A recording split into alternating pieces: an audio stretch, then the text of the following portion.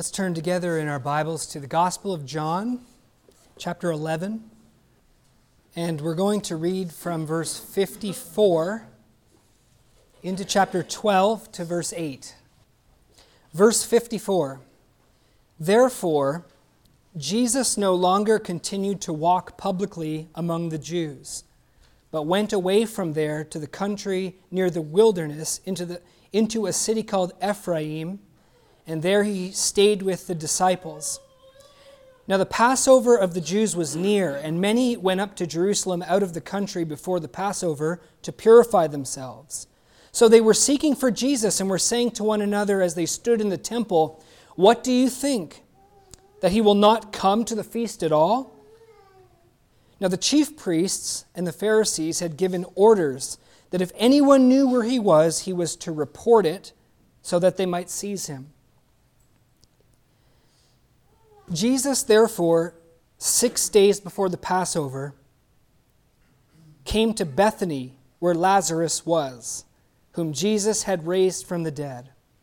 So they made him a supper there, and Martha was serving, but Lazarus was one of those reclining at the table with him. Mary then took a pound of very costly perfume of pure nard and anointed the feet of Jesus and wiped his feet with her hair. And the house was filled with the fragrance of the perfume. But Judas Iscariot, one of his disciples, who was intending to betray him, said, "Why was this perfume not sold for 300 denarii and given to poor people?" Now he said this, not because he was concerned about the poor, but because he was a thief. And as he had the money box, he used to pilfer what was put into it. Therefore Jesus said, "Let her alone, so that she may keep it for the day of my burial. For you always have the poor with you, but you do not always have me." Let's pray. Our Father in heaven, we love you so much. And we're so glad to be here together as brothers and sisters in fellowship in the light and in fellowship with you. And Lord, I ask for your help this morning as we turn to this wonderful story.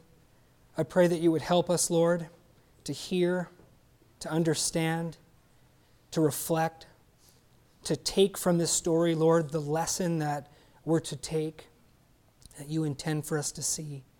I just ask that you would help us by your Holy Spirit to hear, and that you would help me, Lord, by your Holy Spirit to speak, and that this wouldn't be about what I think, but this would be about what you've said, and what you have shown, and what you think. And Father, I pray you would instruct us and use this time for your praise and glory. In Jesus' name I pray. Amen. We will be fulfilling prophecy this morning.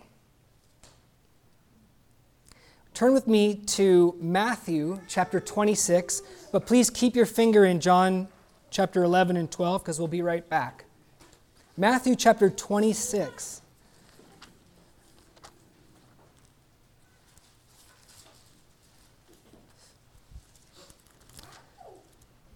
And when you find the 26th chapter, find the 13th verse. This is Matthew's telling of the very same incident that we just read about in John 12. And here's what Jesus says in Matthew 26:13.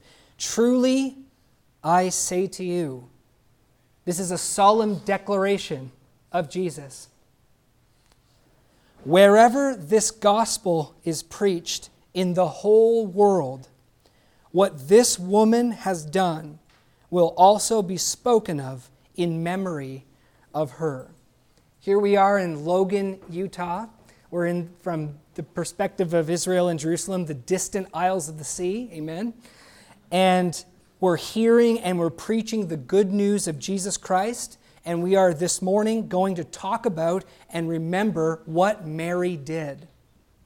What this woman did by breaking this alabaster vial and pouring the contents upon Jesus.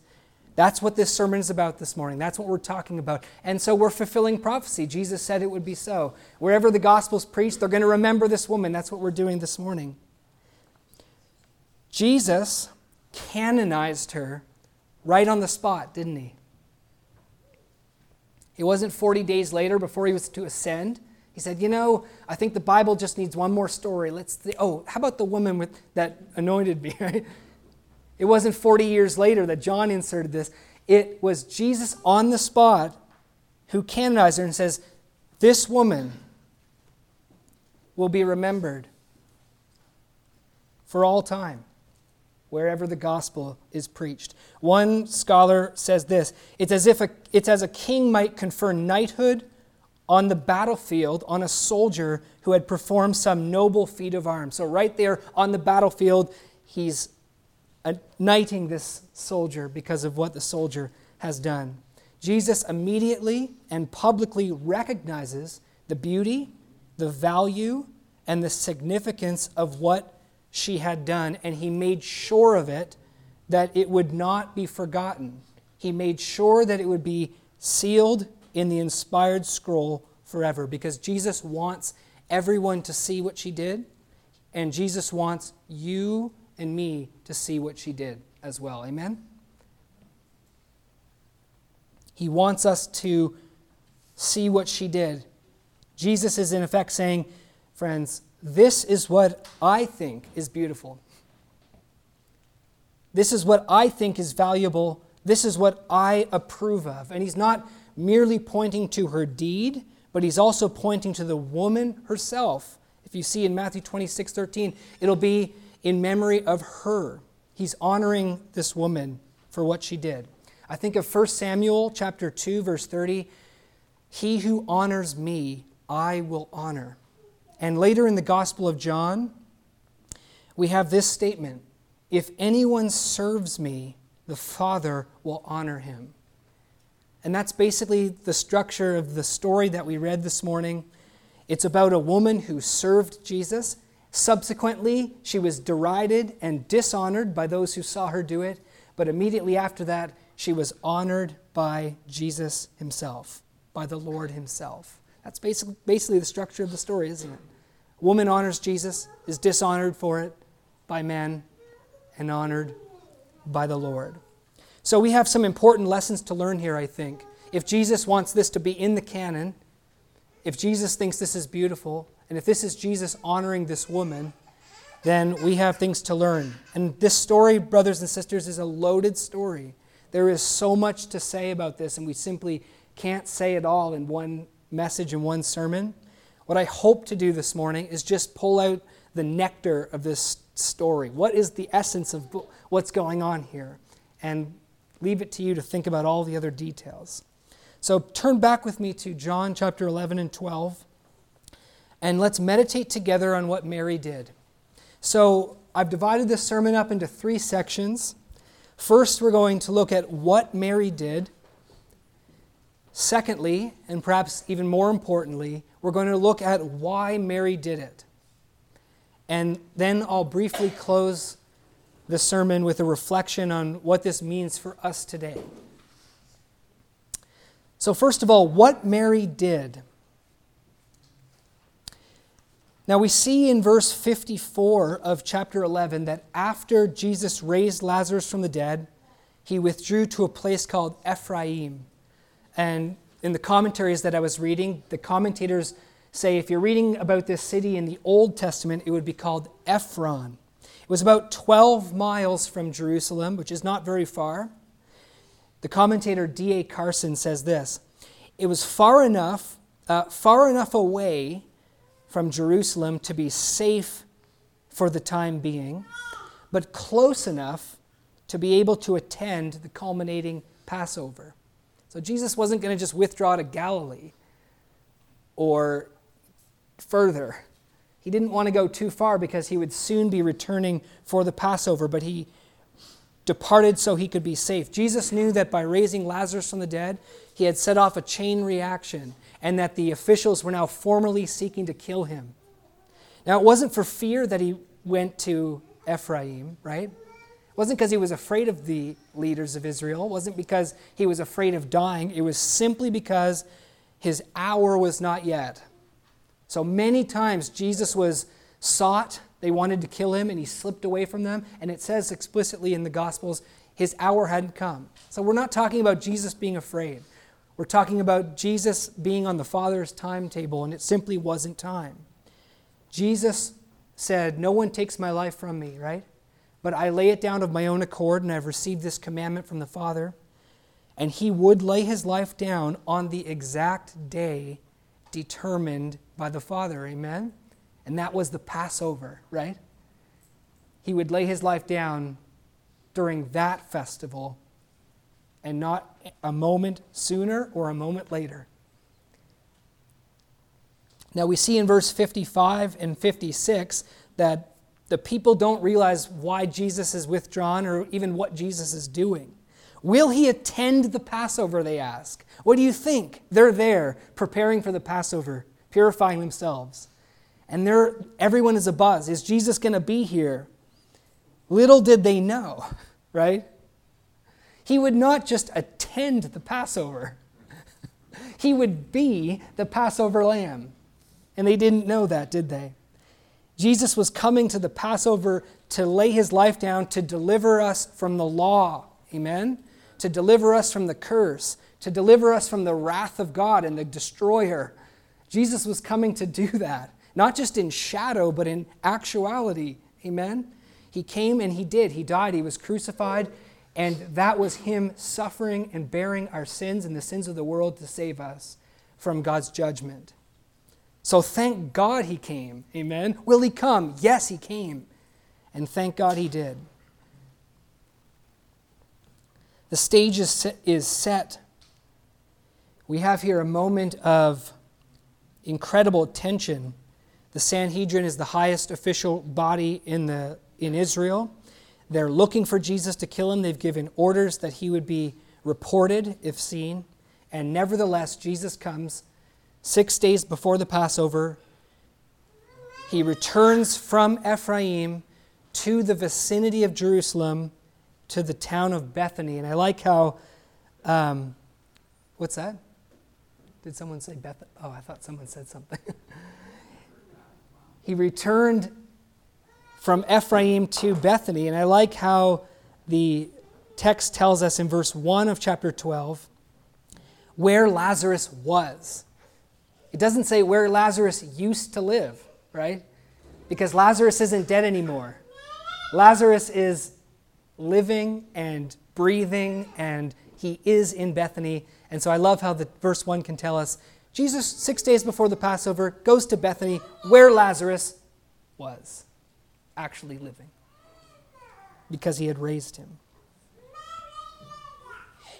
The town makes a meal for Jesus in his honor. I think it's amazing how many times the Gospels, Matthew, Mark, Luke, and John, showed Jesus eating, don't you?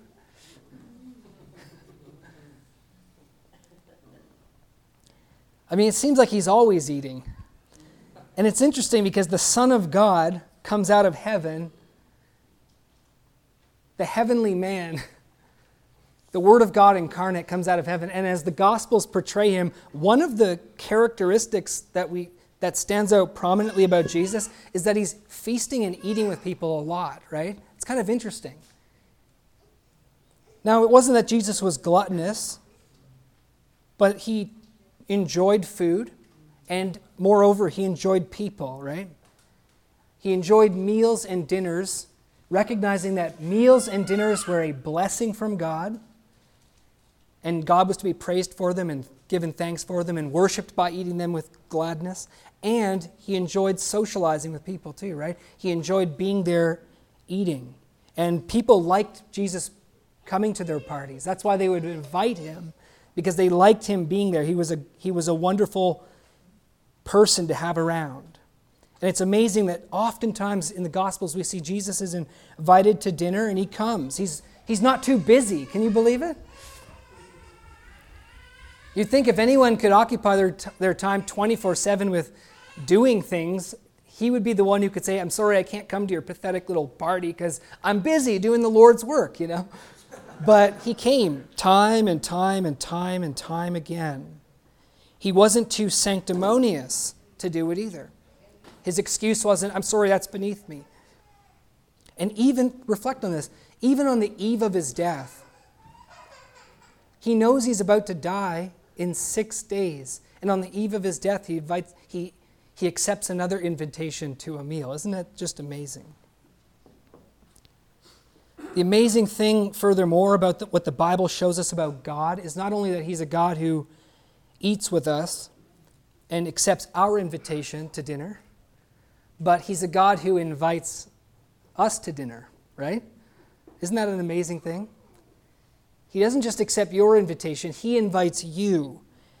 And furthermore, he doesn't just make meals for other people. That's amazing in itself. He makes meals for sinners. That's an incredible thing. So the fact that he invites you is incredible because we're sinners, right? We don't deserve to eat with God. First, God makes the meal of his Son's body and blood for us to eat, that we may live forever. And then the Bible tells us that for those who eat the body and the blood of the Lord Jesus, he's preparing a feast in the future, the marriage supper of the Lamb, that we'll partake in if we believe in him. It's a big meal coming, friends. And you want to be there, and you're invited, and it's amazing because you're a sinner, and I'm a sinner. Do you see God that way? Do you see that God doesn't just want to forgive you? He wants to break bread with you, and he wants to have table fellowship with you as well. He likes you. He wants you to be at his table. It's amazing, isn't it? I hope you see God that way, or if you've forgotten, I hope you're reminded this morning that he really does care about you so much. And that's what Jesus shows us about God. I like how Spurgeon points out that all three members of the family of Mary, Martha, and Lazarus were serving Jesus at this feast. I quote Spurgeon, "The service of the three members of that elect family made up a complete feast. Martha prepared the supper, Lazarus conversed with the honored guest, and Mary anointed the master's feet." So I think Spurgeon is right in pointing out, don't miss what the others are doing as well. You notice in verse 2, it says Martha is serving. Martha, true to form, is serving. That's what she does. We see her serving in the other dinner setting that she's with Jesus at. And I think it's wonderful that the Bible mentions her here in verse 2, because it doesn't have to, right? It could just say, a dinner was had, Jesus was there, Lazarus was there, and Martha was serving. The Bible honors her too in this story. Obviously, that was her gift. She loved that. God had made her that way. And yet in this story, it isn't Martha or Lazarus, but it's Mary who arrests everyone's attention, right? For good or for ill. It's Mary who is the salient feature here because of her surprising and extravagant and sensitive act of service and love to Jesus.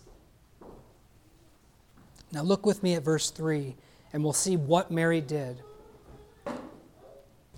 Mary then took a pound of very costly perfume of pure nard and anointed the feet of Jesus and wiped his feet with her hair, and the house was filled with the fragrance of perfume. I think it's important before we consider why she did this, that we should consider the magnitude of what she did for a moment. So we're told in this verse that she had a pound, 12 ounces, of very costly perfume of pure nard. Now, how costly was that?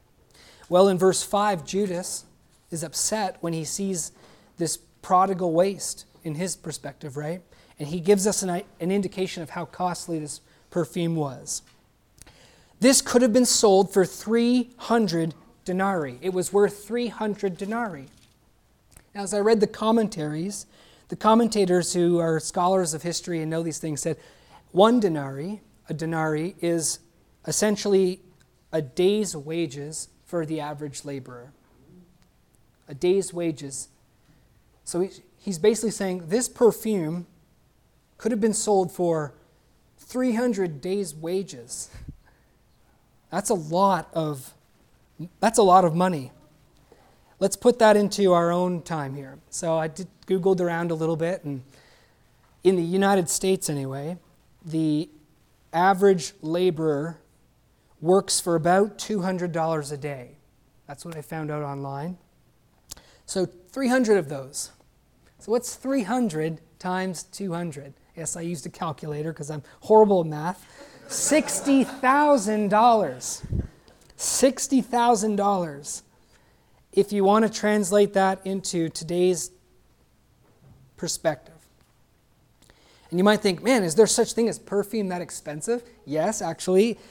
I looked online for how expensive perfume can be in our day. The most expensive I found was this perfume called Clive Christian's Imperial Majesty, and a little bit of it sells for $210,000. That's very costly. So Mary has this extremely expensive vial. Mary has this extremely expensive vial of perfume. Very costly. And you'd think, why doesn't she just dab it on Jesus, right? I mean, why doesn't she just apply a generous tablespoon maybe? Right? But Mary pours the whole thing. In fact, Mark chapter 14, because this story, by the way, is recorded in Matthew, Mark, and in John, showing its importance. Mark tells us that Mary actually broke the container and poured the contents on his head. So John tells us that she's wiping the ointment that's on his feet, but she actually anointed his whole self, starting with his head. After breaking that vial, no, she didn't take the lid off, she broke it, she poured it out upon him. And that's why Judas was so disgusted. I don't think Jesus would have probably had a problem if she had just kind of put a little bit on him, right? It was the extravagance of it. It was surprising. It wasn't standard etiquette. Today that would be crazy, right? But it would be crazy back then as well. You don't go to someone's house and they pour a whole bottle of really expensive perfume over you. Just don't do that. I've bought Bethany much less expensive perfume. And if I gave it to her and she opened it up and pulled the whole thing over herself, I'd say, what are you doing, right? Now, I may be a little indignant, but to be fair, I think also when we consider this, it wasn't necessarily perfume like we have it today. It'd be more like essential oil. So it's this bottle of oil of spikenard. But still, it was extravagant. It was surprising. It was not part of what was standard, and it caused indignation. So there's a huge thing that Mary has done here. A huge, unusual thing. Verse 3 tells us that she wipes Jesus' feet with her hair. So on top of this, she does something else that's pretty intense and strange. She wipes Jesus' feet with her hair. What that expresses is profound humility and affection for Jesus. Because you have to go prostrate, you're bowing yourself before Jesus, you're humbling yourself by taking your hair and wiping someone's feet with it, right? Why don't you use a cloth? She's using her hair. So she's showing humility. She's showing the same kind of attitude that John the Baptist had when he said, I'm not worthy to stoop down and untie his sandals. Something like that, right? And affection as well. Humility and affection. She's showing how much she absolutely adores and loves Jesus.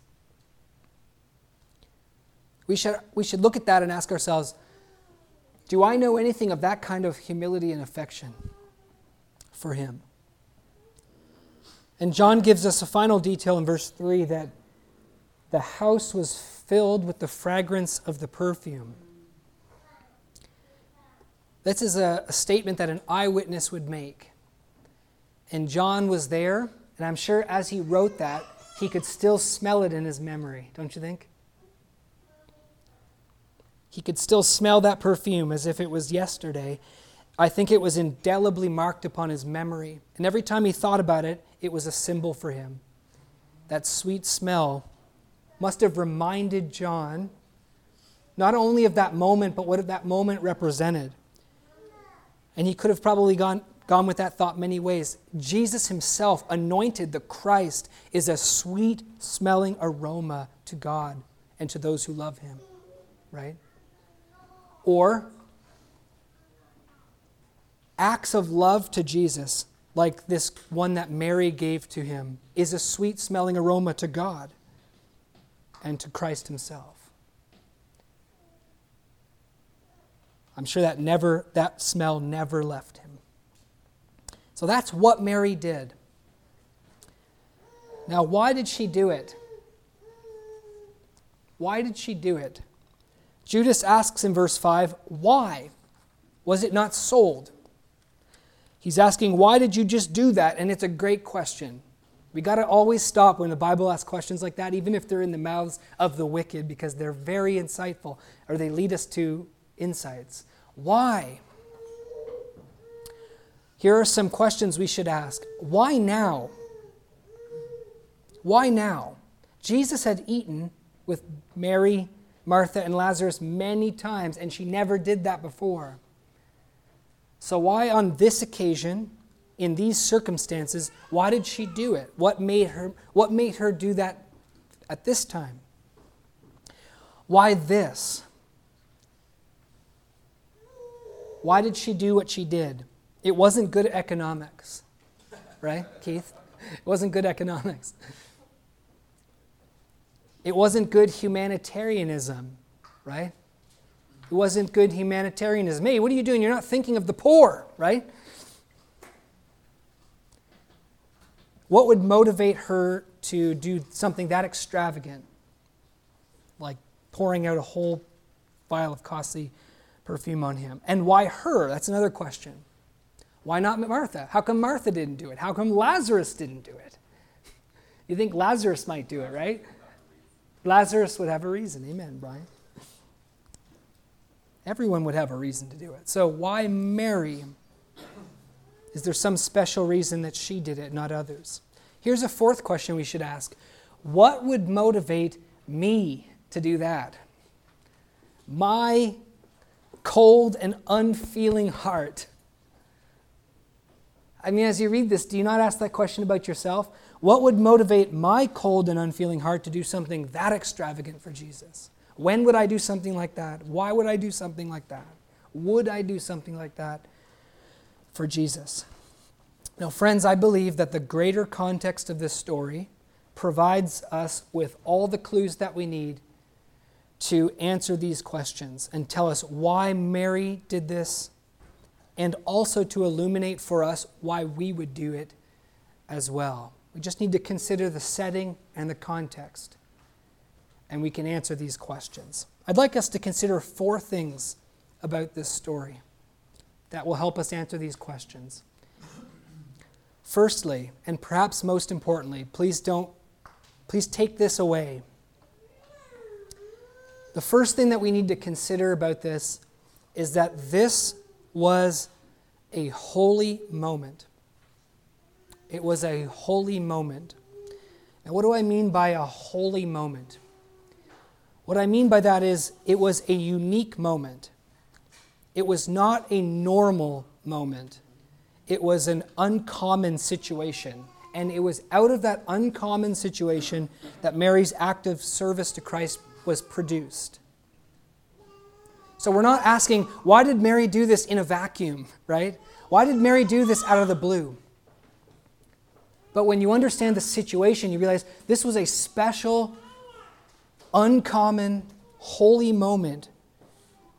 And it was an act that, all things being considered, couldn't have happened 3 months before, and it couldn't have happened 3 months later. It had to happen right then.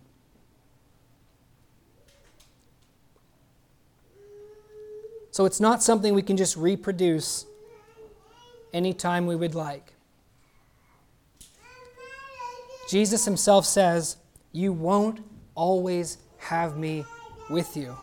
Jesus himself said this is a holy moment, right? You're not always going to be able to do this. And so I hope as you read this story, you don't just, blankly look at it and say, well, how come I'm not doing this every day?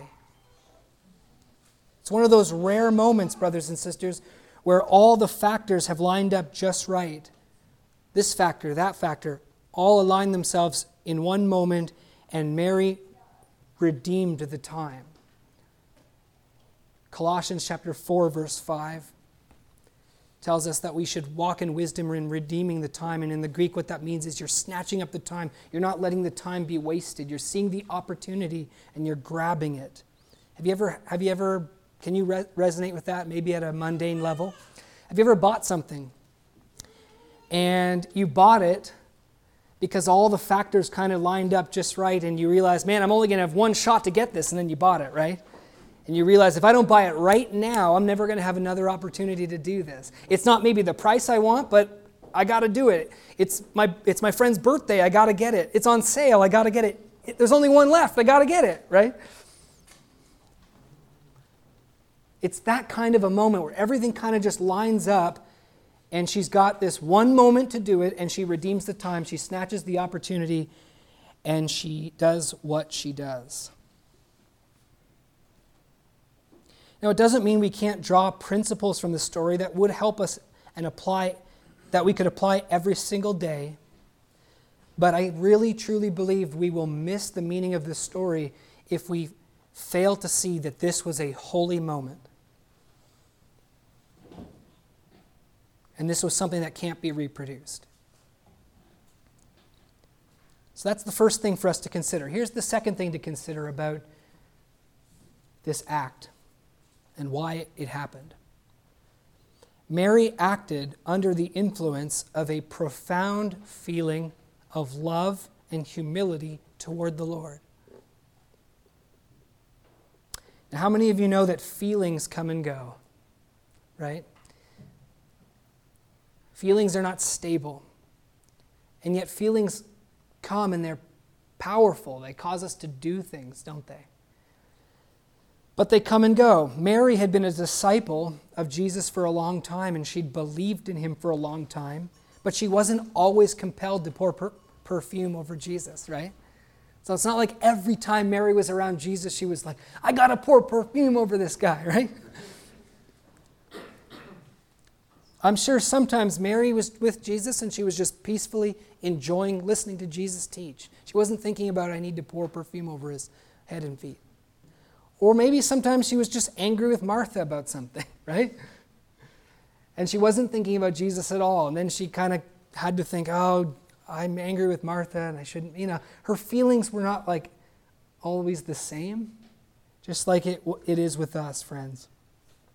But at this moment, she was powerfully affected by the feelings of humility and love for Jesus, and she wanted to pour the perfume on Jesus. She was overwhelmed with love. Why was she overwhelmed with love on this occasion? Why is this a holy moment where she's overwhelmed with love and that factor is in place and not 3 months ago? Well, because this is the first time she's seen Jesus since he raised her brother from the dead, right? And in the story of Lazarus' sickness and death, it seems like Mary took it the hardest. Martha took it hard too, but she was like, but Jesus, I know you're able to do anything right now. But Mary was just overcome. She just wept at Jesus' feet. She just poured out her grief to Jesus. And yet, lo and behold, Jesus raises her brother from the dead. So Jesus then slips away quickly, but now he's back. Now he's at a meal. Now he's sitting there, and she just loves him overwhelmingly for what he has done for her and for her family and for her brother. She was overwhelmed with humility. Why was she overwhelmed with humility on this occasion? Well, I think, again, of when Jesus raised Lazarus from the dead, we have there an astonishing or we have the astonishing unearthliness of Jesus powerfully demonstrated in that miracle, don't we? The astonishing unearthliness of Jesus had just been demonstrated. And don't you think, and I'm not saying this was only Mary who was feeling humble and loving Jesus at this moment, but don't you think after seeing Jesus raise Lazarus from the dead and considering who he is and all that he's taught, that one would be just profoundly struck by humility before him in the presence of a man who was clearly more than a man, right? So she just on this occasion, brothers and sisters, had to worship him. She had to demonstrate her earthliness, her wonder, and her love before him.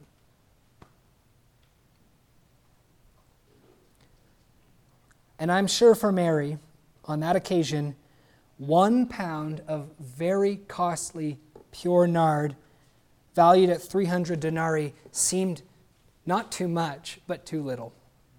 Don't you think? In light of how she was seeing Jesus at that moment. I wish I had more to pour out upon him, not less. Third thing to consider, the perfume almost certainly belonged to Mary. So she didn't go and get Martha's perfume and pour it upon Jesus. Okay? Martha might not appreciate that. And even if Martha said, hey, Mary, go get my perfume and pour it, I don't think Mary would want to, right? She wouldn't want to give something to Jesus that didn't cost her anything, I think. And so this amazingly extravagant act, I think, indicates certainly that it belonged to Mary. And so what we take away from that is Mary was in a unique position to bestow such a privilege upon Jesus. The factor just lined up. It was a holy moment. She had the perfume in her possession to do that. She had this feeling of humility before Jesus. She had this feeling of love towards Jesus, and Jesus was there.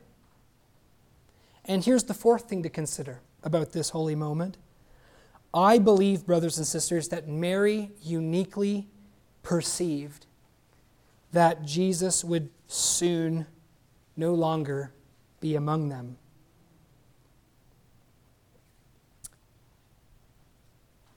I believe that Mary perceived that Jesus was on the precipice of death. In every story that we see Mary, we see her. In every story we see her, she seems to be the most sensitive of the bunch. She's sitting at the feet of Jesus while Martha's serving and getting all frazzled about details of hospitality. She's weeping at Jesus' feet. She's worshiping now at Jesus' feet. And I think that at that dinner, she looked into Jesus' eyes and she saw something different that she didn't usually see in his eyes. Because remember, she dined with Jesus many times. But his death was 6 days away, and Jesus is about to face the wrath of God and the punishment for our sins. Not just some physical death that's put upon him by man, nearly as horrible as crucifixion is, and it is horrible, but also the darkness of being treated as a sinner in the place of the world. 6 days away, which is precisely why he has come to Jerusalem for the Passover. It's on his mind. We're going to see Jesus in the Garden of Gethsemane no longer being able to contain himself, being distressed. And there's Jesus in the midst of this party, and everybody's celebrating and having a good time. And I think she saw him because his mind must have manifested on his face and his mood and his words that something is different about Jesus right now. It's kind of like he thinks this is our last meal together, right? Something is weighing heavy on his mind. It's kind of like Jesus feels like he's going to die soon. Jesus is about to go away from us. And I think she sensed that, and that she seized the opportunity, realizing, I don't think I'm going to have another chance to show Jesus how much I love him.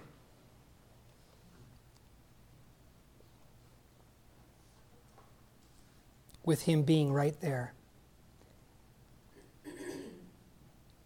I think a further proof of this, that Mary understood that he was going to die, is found in Jesus' words that are explicitly given about why she did it. Look with me at verse 7. Jesus says, "Let her alone, so that she may keep it for the day of my burial." Now the Greek is actually kind of confusing here, and the commentators point out John's Greek here can be translated in many different ways. D.A. Carson, after looking at the different ways that this Greek statement could be reasonably translated, settles on this translation. Quote, "She has done this in order to keep it for the day of my burial." It's still an awkward statement, isn't it? But Jesus seems to be pointing to the motive for what she did. She did this in order that this perfume would be for the day of my burial, that she owned it and kept it for this purpose, to anoint him for the day of his burial. So he seems to be pointing to her motive in doing what she did. Now Matthew 26 says this, in Jesus' words, it's much clearer than John 12:7. Here's the quote from Matthew 26. "Why do you bother the woman? For she has done a good deed to me. For when she poured this perfume on my body, she did it to prepare me for burial." That's pretty clear. Mark 14 says this, "She has done what she could." That's an interesting statement, isn't it? Kind of like she knew she could only do so much. She realized the situation. She realized that it was a limited opportunity. And Jesus says, she has done what she could. She has anointed my body beforehand for the burial. So it seems like from the words of Jesus himself, Mary did what she did because she perceived and discerned Jesus is not going to be with us for very long. He's going to die. The disciples didn't get that, right? In the Garden of Gethsemane, Peter's hacking at ears, trying to protect Jesus from death. Martha and Lazarus probably didn't get it. The crowds certainly didn't get it. But Mary knew, I believe, that Jesus was about to die. Like Abraham, she saw ahead to the day of Christ's death. Like Moses and Elijah, who talked with Jesus on the Mount of Transfiguration about the crucifixion that he was about to perform in Jerusalem, Mary understood Jesus was about to die. Like John the Baptist, who said, "Here's the Lamb of God who takes away the sin of the world," I believe Mary, who believed Jesus was the Messiah and the King of Israel, she realized he's going to die, and she didn't not believe in him. She loved him for it. She served him and she worshiped him. Not like Peter, who said, "Not so, Lord, this is not going to happen to you." She saw this is the will of God. She savored the things of God and she worshiped him. And I believe, brothers and sisters, that's precisely why she was canonized by Jesus. Jesus is in effect saying, here is one who knows me. Here is one who believes me. Here is one who sees my death and loves me. And I think that's what this perfume is all about. It's not merely the smell of spikenard that filled the house. It was the smell, from God's perspective, of faith. It was the smell of love to Christ. That's what filled that house at that moment. And she wrought a good deed upon Jesus because she believed in him and she loved him in a world that hated him and didn't know him and didn't understand him. G. Campbell Morgan comments on this act by saying, "The radiant loveliness of Mary's action shines like a rainbow of God over the dark clouds that were gathering about him." So if you consider the setting, all the dark clouds of hatred for Jesus is crowding in. Jesus is feeling the weight of that. But right at the eye of the storm, here's somebody who knows Jesus and absolutely loves him and expresses her faith and her love towards Jesus, realizing he's about to die. It was a holy moment. All those factors were in place. He was physically there. He was about to depart. Mary had the ointment, Mary was overwhelmed with humility and love. Mary saw the moment, and she bought it up, and she anointed him. I'd like to close this morning by reflecting on what this means for us today. Here's what I don't think we should do with this story. I don't think it's right to take this incident and to beat Christians over the head with it and to say, see what Mary did? What's the matter with you? Why aren't you doing this? Have you ever felt that way about this story, right? See the extravagant worship here? What's the matter with you? Where's your extravagant worship? You're pathetic, right? Get worshiping Jesus like this. Go sell something, give it to the church, something, I think that we're making a mistake if we take this story and we use it as a club on the heads of a Christian. I think that's the wrong way to deal with this. Here's what I think is the right thing to say. I think it's right to say, if you are a Christian and a believer in Jesus, you are like Mary. And you would do the exact same thing if you were in her position, in her moment, and all those factors lined up in your life. You would have done the exact same thing if you're really a born-again Christian and you believe in Jesus. Now, don't you think that's true? I want you to imagine you're physically with Jesus. You believe he's the Son of God and the Messiah. He just raised your family member from the dead. You're struck by that he's something unearthly. He's the Son of God. He's way different than just any man. You're struck by his majesty, that he's the Messiah, that he's the King of Israel, that he's God in the flesh. And he's right there before you, and you're overwhelmed with love, and you're overwhelmed with wonder because of something he just did, because of course your feelings come and go. But there you are in that moment, and you own a very expensive bottle of perfume, $60,000. You happen to own it. It's yours. You've been saving it for a special occasion. And then you realize Jesus is about to die. The one that I love is about to leave. I only have one shot here to honor him. And you realize this is the way to do it. Wouldn't you do it also? I believe you would, brothers and sisters. I believe every Christian would. And of course, there's principles we can take out of this story, like I said, for every day. We can see in this story, Jesus is worthy of being worshipped. Amen? That's something that this story tells us. He's worthy of our worship. He's worthy of our honor. He's worthy of our service and our love. We should serve Jesus every single day. And I would like to give us an exhortation this morning. Please do. Because that's what the New Testament tells us, that we don't belong to ourselves anymore. We belong to him, and we ought to serve him with our lives and do all that we do for the glory of God. So yes, we should take that lesson out of this story. In the absence of Jesus' presence in this world, his physical presence, our moods are often changing, aren't they? And we constantly need encouragements and reminders. He is the Lord. He is worthy. He is good. Let's serve him. He is the one to whom we should live our lives. If you want to live a life that's worthwhile, meaningful, that's valuable, live it in service to Jesus. And to all that I say amen. And I'd encourage us with that this morning. But we are not to beat ourselves up with this story and say, man, Mary's worship was so much better than mine.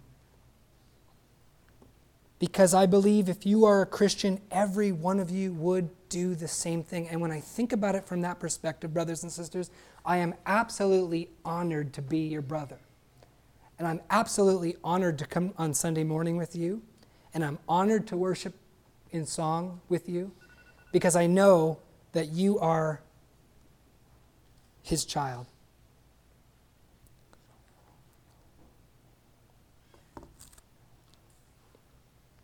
And I love you because you love Jesus. And what's that? So we love you. I love you too. I mean, think about it. Here, if you're born again Christian, you're in the presence of people who would do this for Jesus, right? Think about that for each other. Nathaniel would do this for Jesus. Keith would do this for Jesus.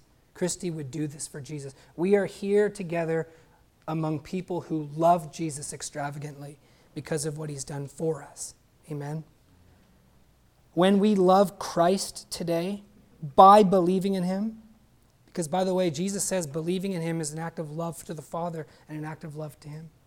When we love each other for his sake, when we recognize in each other that we are the children of God and we are the disciples of Christ, and for that reason we love each other and for that reason we embrace each other, we are doing and we are rendering to God service that is of the same quality of what Mary has done. We're loving Jesus. That's what's taking place here. And to God, from his perspective, every time we love Jesus and love each other for Jesus' sake, I think that perfume fills the house. And we become sweet savors of Christ and of life wherever we are as we love Jesus and love each other and demonstrate that we are his disciples. And yeah, we have bad days, but we would, if the factors lined up, lavish our love upon him and on each other. We see, like Mary, our love for Christ in this world, as we demonstrate it, will always bring out the hatred of those who don't love Jesus. And in this story, friends, Judas's greatest sin isn't that he lied, and he did, he lied, right? He said, why wasn't this given to the poor? So he's acting like he cares about the poor when he doesn't, he's lying. So often people who, well, we all are, right? When we are sinning, we want to still look good. That's what Jesus is doing, or Judas is doing. Judas's greatest sin isn't lying, that's a big sin. Judas's greatest sin isn't even stealing from the money bag, and that's a great sin too. But Judas's greatest sin in this story is failing to see the worth of Christ and condemning a woman who expressed love for Jesus. And that is what the world thinks about Jesus and about those who love him. And the world will despise us too when we demonstrate our love and spread that aroma in this world. But you know what, on the other hand? We despise the world, don't we? And we pour contempt upon their contempt, just like Mary did. She probably knew people would have a problem with what she did, and she said, I don't care. And the best of all is Christ is on our side, and Christ belongs to us, and we belong to Christ, and he will defend us from the accusations and the attacks from the world, just like he defended Mary on that occasion. Let her alone. She's done a good deed. And I canonize her right here for everyone to remember her for the rest of time as a symbol of what I value and appreciate. And that's how God feels about you too, my friends. It's not just Mary. We learn from what he says about Mary, about how he feels about everyone who loves him and who serves him. He that honors me, I will honor. He who serves me, the Father will honor. Wherever the gospel is preached, she shall be remembered, because Christ has a people, and he loves his people, and he honors his people, because his people and him are one. Please stand with me and let's pray.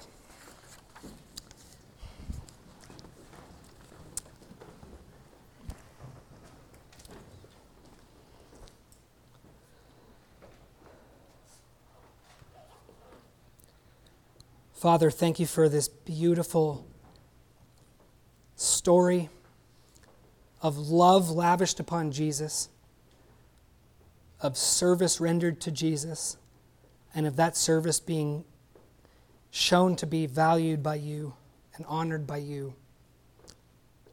Help us to take away from this story that nectar, Lord, and realize what it's about. And Lord, I pray that you would encourage each one of us today that we who have believed in you do love you. And Lord, I pray that you would help our moods and our feelings, Lord. Help us to encourage one another in your absence, to keep our eyes on you and walk by faith. to realize that we are loved by you and that we love you and that we love one another. And Lord, I just thank you so much for the privilege of being a part of your family and being united with your Son in the truth and in your life. And I just love my brothers and sisters, Lord. I pray you just be with them the rest of this week and encourage our hearts through your word. And we pray these things in Jesus' name. Amen.